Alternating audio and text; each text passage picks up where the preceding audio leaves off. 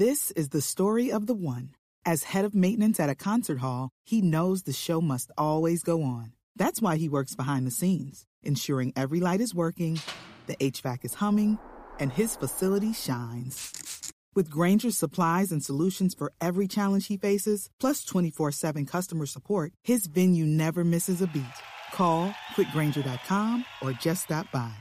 Grainger, for the ones who get it done.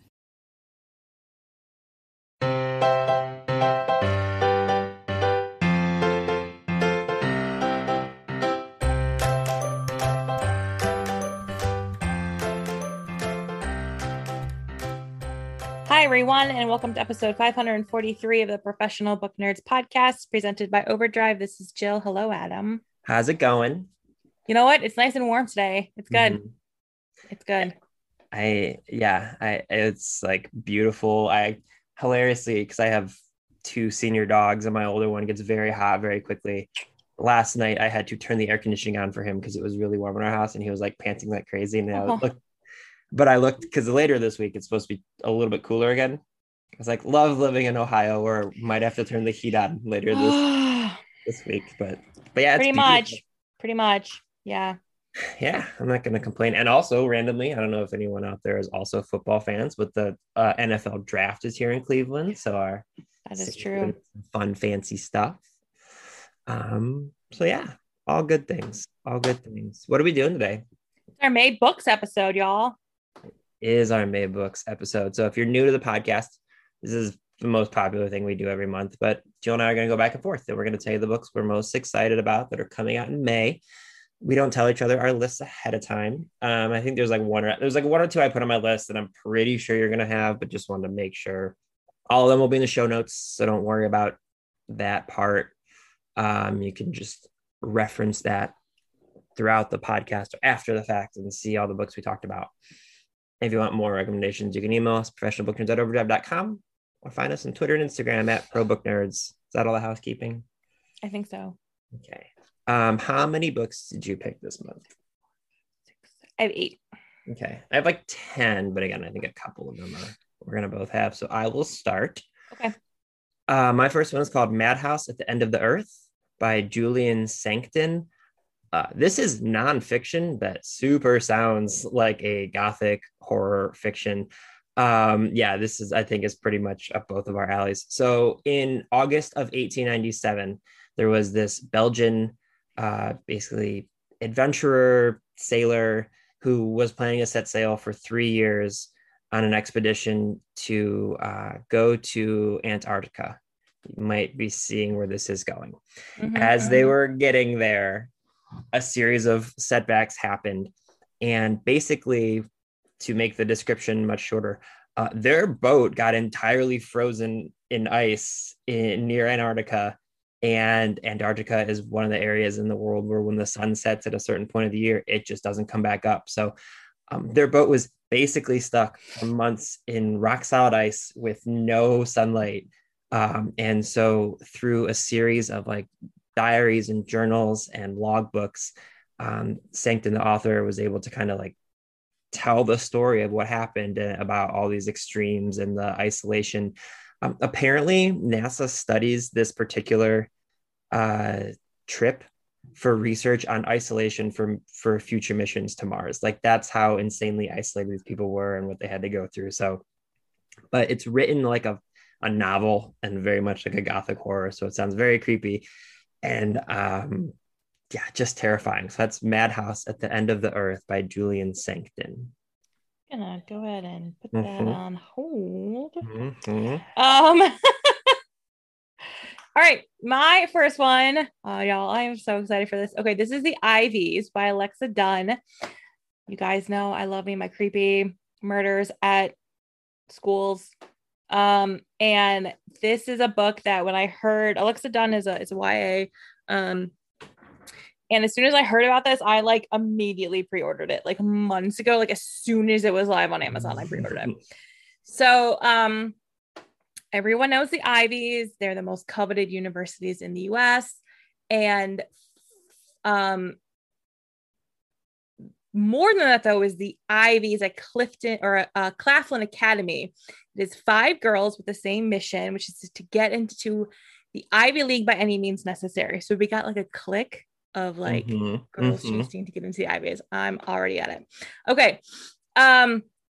So they do anything that they can. They disrupt class ranks. They get club leaderships, academic competitions. They improve their own odds by decreasing the fortunes of others. Oh God, it's so good. So because hyper elite competitive college admissions is serious business and in some cases deadly. Okay, I'm sold. That's all I need to know. Did they write that description for you? I know. And the cover is so good too, y'all. Like it looks like a sheet of loose leaf notebook paper with like pencils on it punching through and blood stains. Oh my God, it's so good. So yeah, that's the Ivies by Alexa Dunn. And again, I pre-ordered this immediately. And while you were talking about it, I put it on hold. Oh boy, I think this is gonna be a big month of books I put on hold ahead of time. My next one is A Master of Jinn by P. Djeli Clark. So P. Djeli Clark was on the podcast, I want to say in December. I was talking with him about Ring Shout, but he has written a series of novellas that are in this like alternate universe of Cairo where magic exists and there's all sorts of crazy things going on. If you've read anything he's done, this will not come as a surprise, but the book is set in 1912 Cairo, but in his alternate universe. And in this universe, they have a ministry of alchemy, enchantments, and supernatural entities. And our main character, Fatma, she's not a rookie, but she is trying to investigate this person who has murdered a secret brotherhood that is dedicated to one of the most famous men in history. And the person who is murdering them is impersonating said most famous person in history. And he has crazy magical abilities. And what he's doing is like ends up pulling together the regular world and like the magical world. And so it's kind of like a murder mystery. It's kind of like a noir, but all of it's set on the backdrop of early 1900s Cairo. And again, there's magic all over the place. And P. Djeli Clark is just a phenomenal writer. So I'm super excited about this. I've loved the novellas. So that's A Master of Jinn by P. Djeli Clark. My next one is The Plot by Jean Hanff Korelitz. Okay, so this is about Jacob. Jacob was once a promising young novelist with a respectably published first book. And now he is teaching third-rate MFA programs and struggling to maintain what's left of his self-respect. He hasn't written, let alone published, anything decent in years. He has a student, Evan, who is his most arrogant student. And honestly, if you have attended any sort of like, I have a BFA in writing, there's always that one student. So like, Evan is that student, and he announces he doesn't need Jake's help because the plot of his book that he's working on is a sure thing. And Jacob is prepared to kind of like dismiss it and, just be like, oh, sure, he's just that student and thinks that his book's the best. And then Jake actually hears the plot. So now he's sort of braced himself for this idea that his student, like Evan's going to become like all rich and famous after he publishes his book. But then Evan dies and Jacob decides that he's just going to steal the plot of Evan's book and publish it himself. So that's what he does. So, he publishes a book, he becomes rich and famous. And on this, book that his student actually came up with the plot. And then one day, like nobody knows, and then one day Jacob receives an email that just says you're a thief. And I really loved the way, I don't know why, I love the way that you were reading that description. That was delightful. Oh man, it's so good times. That sounds really good. Okay, so my next one, he doesn't need our promotion. He's way more famous than we'll ever be, but that's okay. But it's Yearbook by Seth Rogen. So I'm going to be listening to the audiobook because I haven't talked about this too much lately, but I love a comedic audiobook, like a comedic memoir, especially when they're read by said comedian. Seth Rogen, and I could be wrong, but by all like everything I've ever seen, he just seems like a really great dude, and he's constantly dunking on Ted Cruz, which is really great to see on Twitter. But this is just a collection of stories that he will read about his life, and like it just seems like something I will very much enjoy. And he's one of those actors where if I see him in a movie, I'm like, oh, Seth Rogen's in this. I bet it'll be kind of funny. He's also a crazy successful producer, and he likes really weird and random stuff like comics and things, and helps get them made. But just to give you like a brief description from the actual page, a collection of funny personal essays from one of the writers of Superbad and Pineapple Express, and one of the producers of The Disaster Artist, Neighbors, and The Boys. And then in parentheses, it says, all of these words have been added to help this book show up in people's searches using the wonders of algorithmic technology. Thanks for bearing with us. Like the whole description is just like that, where he's like, I'm going to write a whole bunch of stories that might get awkward next time I'm at a party, but I hope you enjoy them. And so, yeah, it's like I said, yearbook by Seth Rogen. I feel like he's one of those people where I discovered Freaks and Geeks around the time that I was the age of the people in Freaks and Geeks. And then like ever since then, I've just kind of seen him become more and more successful. And like, he's like one of those people who like, I feel like I've grown up along with his content. So yeah, like I said, I could be wrong. He could be a terrible person. You never want to like put your totally stamp the claim that someone's nice, but he seems like a good guy, at least on social media. So I will definitely listen to that. My next one is Tokyo Ever After by Miko Jean. Okay, so this is described as The Princess Diaries meets Crazy Rich Asians, which I'm all for. Mm-hmm. So this is about Izzy. She is a Japanese American living in a mostly white, small Northern California town. She's being raised by a single mother. And she's sort of like, this is fine. Life is good. Life is great. Then she discovers that her previously unknown father's identity is actually the crown prince of Japan, which means Izzy is actually a princess. So all of a sudden, she goes to Japan to meet her father and discover this country where she's like literal royalty. But, being a princess isn't all ball gowns and tiaras. There are conniving cousins. There's a hungry press, a scowling but handsome bodyguard who might just be her soulmate, which is just perfect. And thousands of years of tradition and customs that she has to pretty much learn overnight. And so she finds herself kind of caught between these two worlds, being Japanese American. In America, she was never American enough. And now in Japan, she's not Japanese enough. And it just sounds lovely. And again, the cover is it's an amazing, amazing cover. Are you still doing an interview with that author? Yes, I have scheduled. I believe I've scheduled with Miko. I'm working on it. I have so many author interviews coming up, y'all. I can't remember who is actually scheduled and who is not. It's so. But I'm trying to get an interview with Miko. I feel that on a cellular level. I just like. I was scheduling just behind the scenes for everyone. Jill and I both. We both do interviews, as you all know, but like we kind of get requests from publishers like in mass, and then we go through and like, oh, this sounds great, this sounds great, this sounds great. And I did like a double take because I am scheduling interviews with two authors who have very, very similar names, and I had like one of those moments of panic where I was like, hold on, did I send the right Zoom? Did I do the right thing? All that administrative stuff that's not fun, but yeah, I thought that she was potentially going to. Yeah. Now that I'm actually like looking at this, I'm like, I'm pretty sure I was supposed to send the thing. Yes, I am scheduled for Miko. I actually just have to follow up with that confirmation. Oh, that's so funny. Yeah, I know that as well. Speaking of people who will be on the podcast this month, Goblin by Josh Malerman is my next one.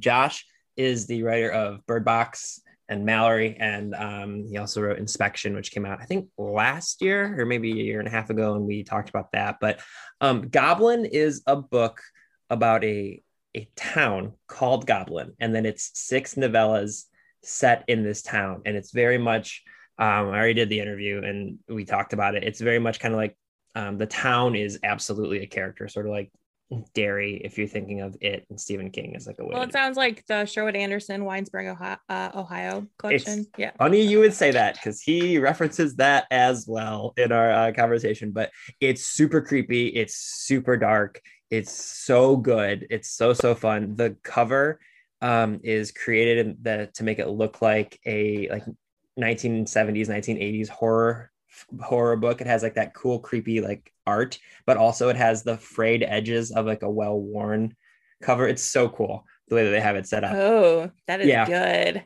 That is good. Josh is just delightful. I'm excited for you guys to hear that later. And also, he is the only other person that I've ever met, at least, who also has a Weimaraner and a Vizsla. And it's not on the podcast, but the two of us may have spent 15 minutes on Zoom letting our dogs meet each other after we did an interview. But Goblin is so good. It's so creepy. And if you like his other stuff, you will adore this. That's Goblin by Josh Malerman. My next one is Catherine Parr, The Sixth Wife by Alison Weir. So longtime listeners of the podcast know I'm slightly obsessed with the Tudors.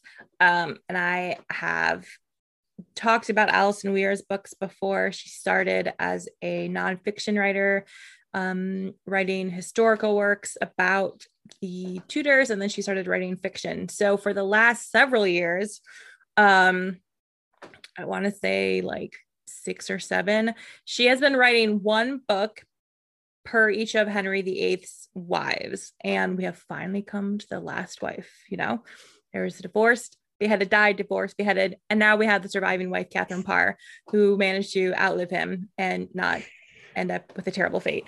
So, so it is about Catherine Parr. She was a widow when she married Henry.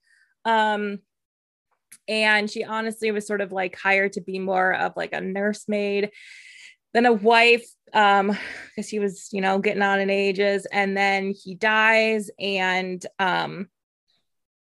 the kingdom is kind of, he dies, and then his son Edward takes over, and then Edward dies, and like the whole thing, it's like a whole big mess. And then it's just, I'm just very excited that, we have these, they're big books too. Like she goes very much in depth about everything with the wives, and we've come to the conclusion. Good old Catherine Parr. Yeah. Did you put on your list the one that I sent you yesterday? No. The mythology one? No, because I assumed you were. Yeah, absolutely. Okay. So guys, sometimes Jill and I have different reading kind of like wheelhouses, to quote reading glasses, but we have stuff that we absolutely overlap in. And sometimes a book comes out that every single word of the description makes it more and more like a book that we're both going to enjoy. So this is one of those. I want to pronounce it Ariadne. Does that look right? I have no idea, but that sounds right. All right. So I'm going to go with Ariadne by Jennifer Saint. And I'm just going to read the description because it's so lovely. First off, a mesmerizing debut novel for fans of Madeline Miller's Circe. I could actually stop there for us, but I'll keep going. Ariadne, Princess of Crete, grows up greeting the dawn from her beautiful dancing floor and listening to her nursemaid stories of gods and heroes. But beneath her golden palace echo the ever-present hoofbeats of her brother, the Minotaur, a monster who demands blood sacrifice. When Theseus, Prince of Athens, arrives to vanquish the beast, Ariadne sees in his green eyes not a threat, but an escape. Defying the gods, betraying her family and country, and risking everything for love, Ariadne helps Theseus kill the Minotaur. But will Ariadne's decision ensure her happy ending? And what of Phaedra, the beloved younger sister that she leaves behind? Hypnotic, propulsive, and utterly transporting, Jennifer Saint's Ariadne forges a new epic, one that puts the forgotten women of Greek mythology back at the heart of the story. Good Lord. Yeah, I think it was the ever-present hoofbeats of her brother, the Minotaur, where I was like, okay, I'm in. That's all I need to know. That's all I need to know. Man, I'm so excited for this, and the cover is gorgeous as well. So a lot of good covers this month. A lot of good covers, yeah. A lot of good covers. Okay. My next one is That Summer by Jennifer Weiner. We love Jennifer Weiner. This is about Daisy. She has a thriving cooking business, a full schedule of volunteer work, and a beautiful home in the Philadelphia suburbs. She should be content. But her teenage daughter can be a handful, her husband can be distant, and her work can feel trivial, and she has lots of acquaintances, but no real friends. Still, Daisy knows she's got it good, so why is she up all night? While Daisy tries to identify the root of her dissatisfaction, she's also receiving misdirected emails meant for a woman named Diana Starling, whose email address is just one punctuation mark away from her own. I feel you on that one. So while Daisy's driving carpools, Diana is chairing meetings. While Daisy's making dinner, Diana's making plans to reorganize corporations. Diana's glamorous, sophisticated, single lady life is miles away from Daisy's simpler existence. When an apology leads to an invitation, the two women meet and become friends. But as they get closer, we learn that their connection was not completely accidental. So who is this other woman and what does she want with Daisy? So yeah, good old Jennifer Weiner coming back. That's delightful. Also interviewing her. I was gonna say, I think that one's also on there. I can't remember when and who and what we are doing moving forward. So, but Emika was the one that I was like, I think that's coming up at some point. Yes. Another one of the things that I very much adore is nature and trees specifically. And there's a book coming out this month called Finding the Mother Tree by Suzanne Simard that just sounds freaking delightful. I've been reading a whole bunch more of like Wendell Berry and Bill Burr, or not Bill Burr, Jesus. The Walk in the Woods. Bill Bryson, Jesus. Yeah, not Bill Burr. He's a very different person. And this feels like kind of along those same lines. So Suzanne is a world-leading expert in kind of the world of trees. And she's a pioneer in the frontier of plant communication and intelligence. And so she spends a lot of time researching the complex ways that trees basically talk to each other. And so this is something I was not aware of, and I haven't read the book just yet, but I can't wait to. But there are things called mother trees in forests, and they're kind of like the biggest tree. Jill is nodding her head. Yes. I know, because of the avocados. They all still come from the same mother tree. Yes. Yeah. It's super interesting because again, I just know like a little bit about this now, but mother trees are this it's very mysterious, but they kind of connect and sustain a lot of the other trees around them. And like, even to the point of like when seedlings start to grow, they will like push specific fungi and nutrients their way, or like it will literally like rearrange the root system underneath the ground so that those trees have space to grow. And it's just like this insanely elaborate way that nature talks to each other. And I am very, very excited to learn more all about this and how it's being researched to help human beings move forward and all sorts of interesting stuff. So yeah, that's Finding the Mother Tree by Suzanne Simard. My next one is The Secret Talker by Galing Yen. And this was originally written in Chinese and been translated, I believe. So this is about Hung Mi. She is the perfect Chinese wife. She's beautiful, diligent, and passive. Glenn is the perfect American husband, intelligent, caring, and well-off. Yeah, okay. So from the outside, their life in San Francisco seems perfect, but at home, their marriage is falling apart. Post-its left on the fridge are their primary form of communication. So when Hung Mi receives a beguiling email from a secret admirer, naturally she's intrigued. But what starts out as a harmless flirting with an internet stranger quickly turns into an all-consuming emotional affair. As Hung Mi spills more and more about her dark past as a military intelligence officer in training in China, she falls deeper and deeper into a tense cat and mouse game. Desperate and self-destructive, she embarks on an investigation into her emailer's secret history, one that may tear her life and marriage apart forever. So, Chinese thriller? That sounds, yes, please. That sounds amazing.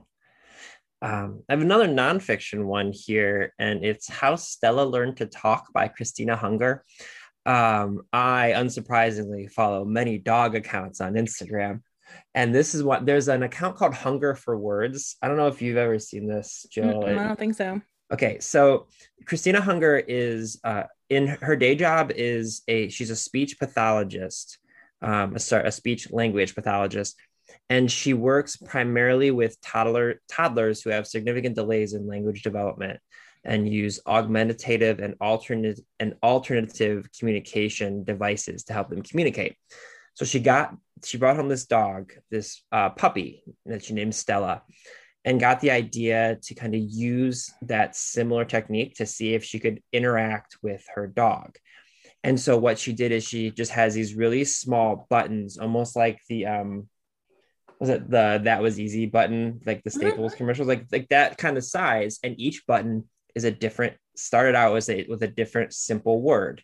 So not like just like not like commands for the dog, but like words that the dog could say to her, like outside, play, cuddle, hungry, scared.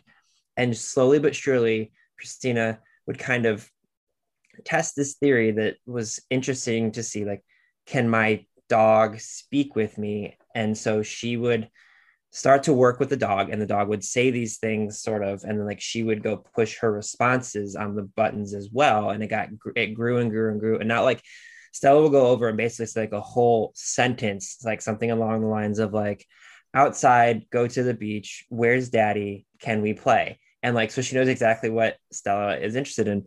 And I've since discovered a number of these types of dogs. There's one called Bunny, which is like I think she's like a poodle, but Bunny is like started asking like these existential questions of her owner, like, I am dog, what are you, what is a dog?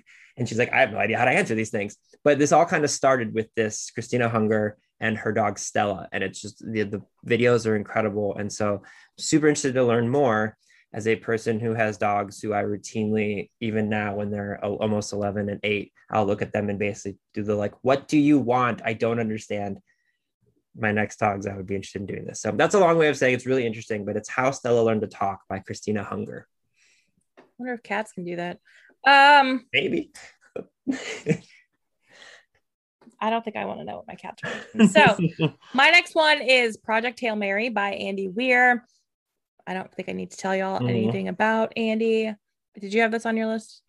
Okay. So this is about Ryland. Ryland is the sole survivor on a desperate last chance mission. And if he fails, humanity and the earth itself will perish. That's not great, especially because Ryland doesn't actually remember any of that. He can't remember his own name, let alone the nature of his assignment or how to complete it. All he knows is that he's been asleep for a very, very long time. And he's just been awakened himself millions of miles from home with nothing but 2 corpses for company. So his crewmates are dead. His memories are slowly starting to come back. And Ryland realizes that an impossible task now confronts him. And it is sort of up to him on this tiny little spaceship in space to sort of figure out how to save the world. So that's Project Hail Mary. Okay, my next one is one that we have both known about for a little bit of time, and it is called Madam by Phoebe Wynn. And it is, again, another mix of both a Jill and an Adam book. It's a riveting, modern, gothic debut with shades of The Secret History, Stepford Wives, and a dash of Circe, set in a secretive, all-girls boarding school perched on the edge of a craggy Scottish peninsula. So this school has existed for over a century, and our main character's name is Rose, and she's a 26-year-old classics teacher. And she is their first new hire in over a decade. And you're never going to believe this, but things aren't what they seem at this very creepy school set in a castle on the Scottish cliffs. There's a lot of nefarious things going on, and Rose kind of uncovers the real darkness and the reason that this school continues to exist, and how struggles with sort of how she's now helping perpetuate all of that and what that means. And so super creepy backdrop, super creepy story. And yeah, I mean, as everyone had just heard you talk about earlier, that gotta love a secretive all girls boarding school situation. So that's Madam by Phoebe Wynn. So good. Okay, my last one is Pumpkin by Julie Murphy. So this is part of her Dumpling series. This is about Waylon. He is a fat, openly gay boy stuck in a small West Texas town of Clover City. His plan is to sort of bide his time until he can graduate, move to Austin with his twin sister Clementine, and finally go full Waylon so that he can live his Julie, the hills are alive with the sound of music, Andrew's truth, which I fully support. I just like, that's just a great, I mean, I'm like, I get you. I understand what that means. So when Clementine deviates from their master plan right after Waylon gets dumped, he throws caution to the wind and creates an audition tape for his favorite TV drag show, Fiercest of Them All. What he doesn't count on is a tape getting accidentally shared with the entire school. As a result, he is nominated for prom queen as a joke, and Clementine's girlfriend, Hannah, receives a joke nomination for prom king. So Waylon and Hannah decide there's only one thing to do: run for prom king and queen and like leave high school with a very glittery bang. But along the way, Waylon discovers that there's a lot more to running for prom court than campaign posters and plastic crowns, especially when he has to spend so much time with the very cute and infuriating prom king nominee Tucker Watson. So it's just as, and again, great cover. Like it's just, it's fabulous. Yeah. All right, I got two more. My first one is Second Place by Rachel Cusk. Is a haunting fable of art, family, and fate. A woman invites a famous artist to use her guest house in the remote coastal landscape where she lives with her family. Powerfully drawn to his paintings, she believes his vision might penetrate the mystery at the center of her life. But as a long, dry summer sets in, his provocative presence itself becomes an enigma and disrupts the calm of her secluded household.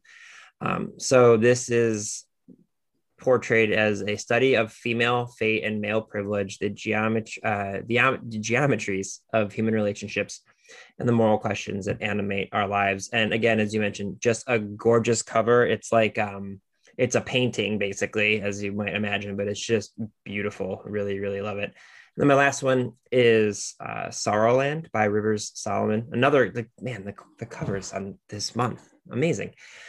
So Sorrowland, the main character's name is Vern, and Vern is 7 months pregnant with twins, and they escape this strict religious compound, and they're in the forest, but they feel extremely haunted, and they're trying to fight back against this community that doesn't want to even let her go. So she's constantly on the run, and ends up unleashing this incredible brutality, far beyond what any single person should be capable of. And she kind of starts to metamorphosize into another thing entirely, and starts to uncover the truth about this horrible religious compound and all the things going on. And it is, again, it's another very gothic, creepy book filled with, monsters, but the monsters are actually not people or individuals, but entire nations. So sounds really good. Sounds really creepy. And again, just the covers this month are amazing. So that's Sorrowland by Rivers Solomon. I think that's everything. That's everything. Yeah. So, okay. There's no book clubs going on at the moment. Nothing crazy that people need to know about. Anything else you think people should know? I don't think so. I don't think so either. Okay. Well, I hope you guys enjoyed this episode of the Professional Book Nerds podcast. Readers can sample and borrow the titles mentioned in today's episode from Overdrive.com, and our library friends can purchase these titles in Marketplace. Professional Book Nerds is proud to be an Evergreen Podcast signature program. To learn about other Evergreen podcasts, visit evergreenpodcasts.com. Our podcast is produced, recorded, and edited by Adam Sokol and Jill Grunewald, and presented by Overdrive. For more information, visit professionalbooknerds.com.